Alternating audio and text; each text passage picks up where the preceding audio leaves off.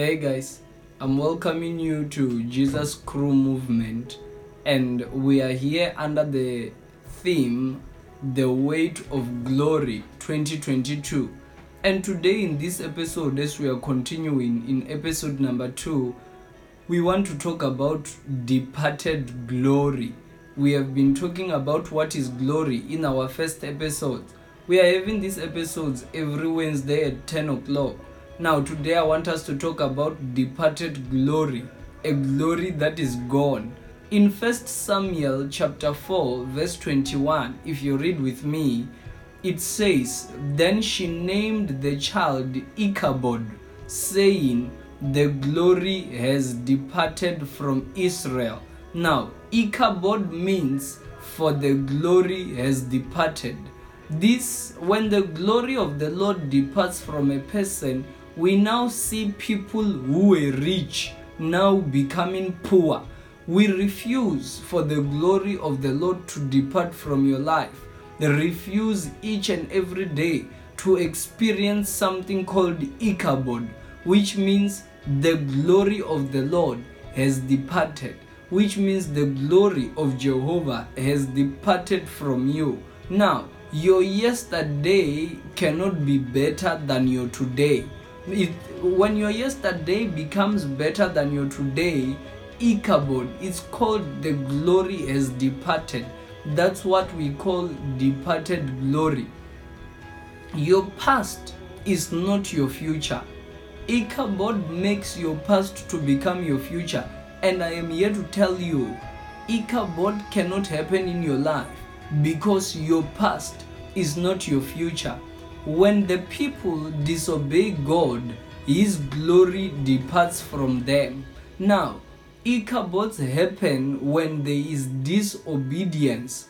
Whenever we disobey God, the glory of the Lord departs from us. Whenever we decide that we want to sin, the glory of the Lord departs from us. Now, the glory of God does not depart suddenly. It is usually a gradual departure caused by a life of sin. The more you want to live a life of sin, the glory is departing. Ichabod is happening in your life. The glory of the Lord is going away. Why? You must live a righteous life in order for the glory not to depart. In order to be having the glory of God in you, you must obey His instruction in order for the glory to be with you, in order for the glory to manifest itself in you.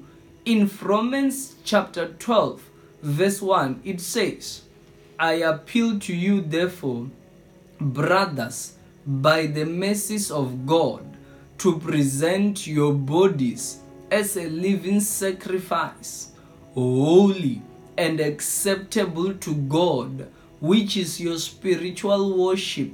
Now, there is something that is needed in order for the glory not to depart. We must present our bodies a living sacrifice. It must be holy.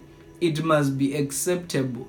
It must be a spiritual worship in the face of God. It must be something that honors God. It must be something that honors Jehovah. It must be something that pushes the glory of God to appear in your life.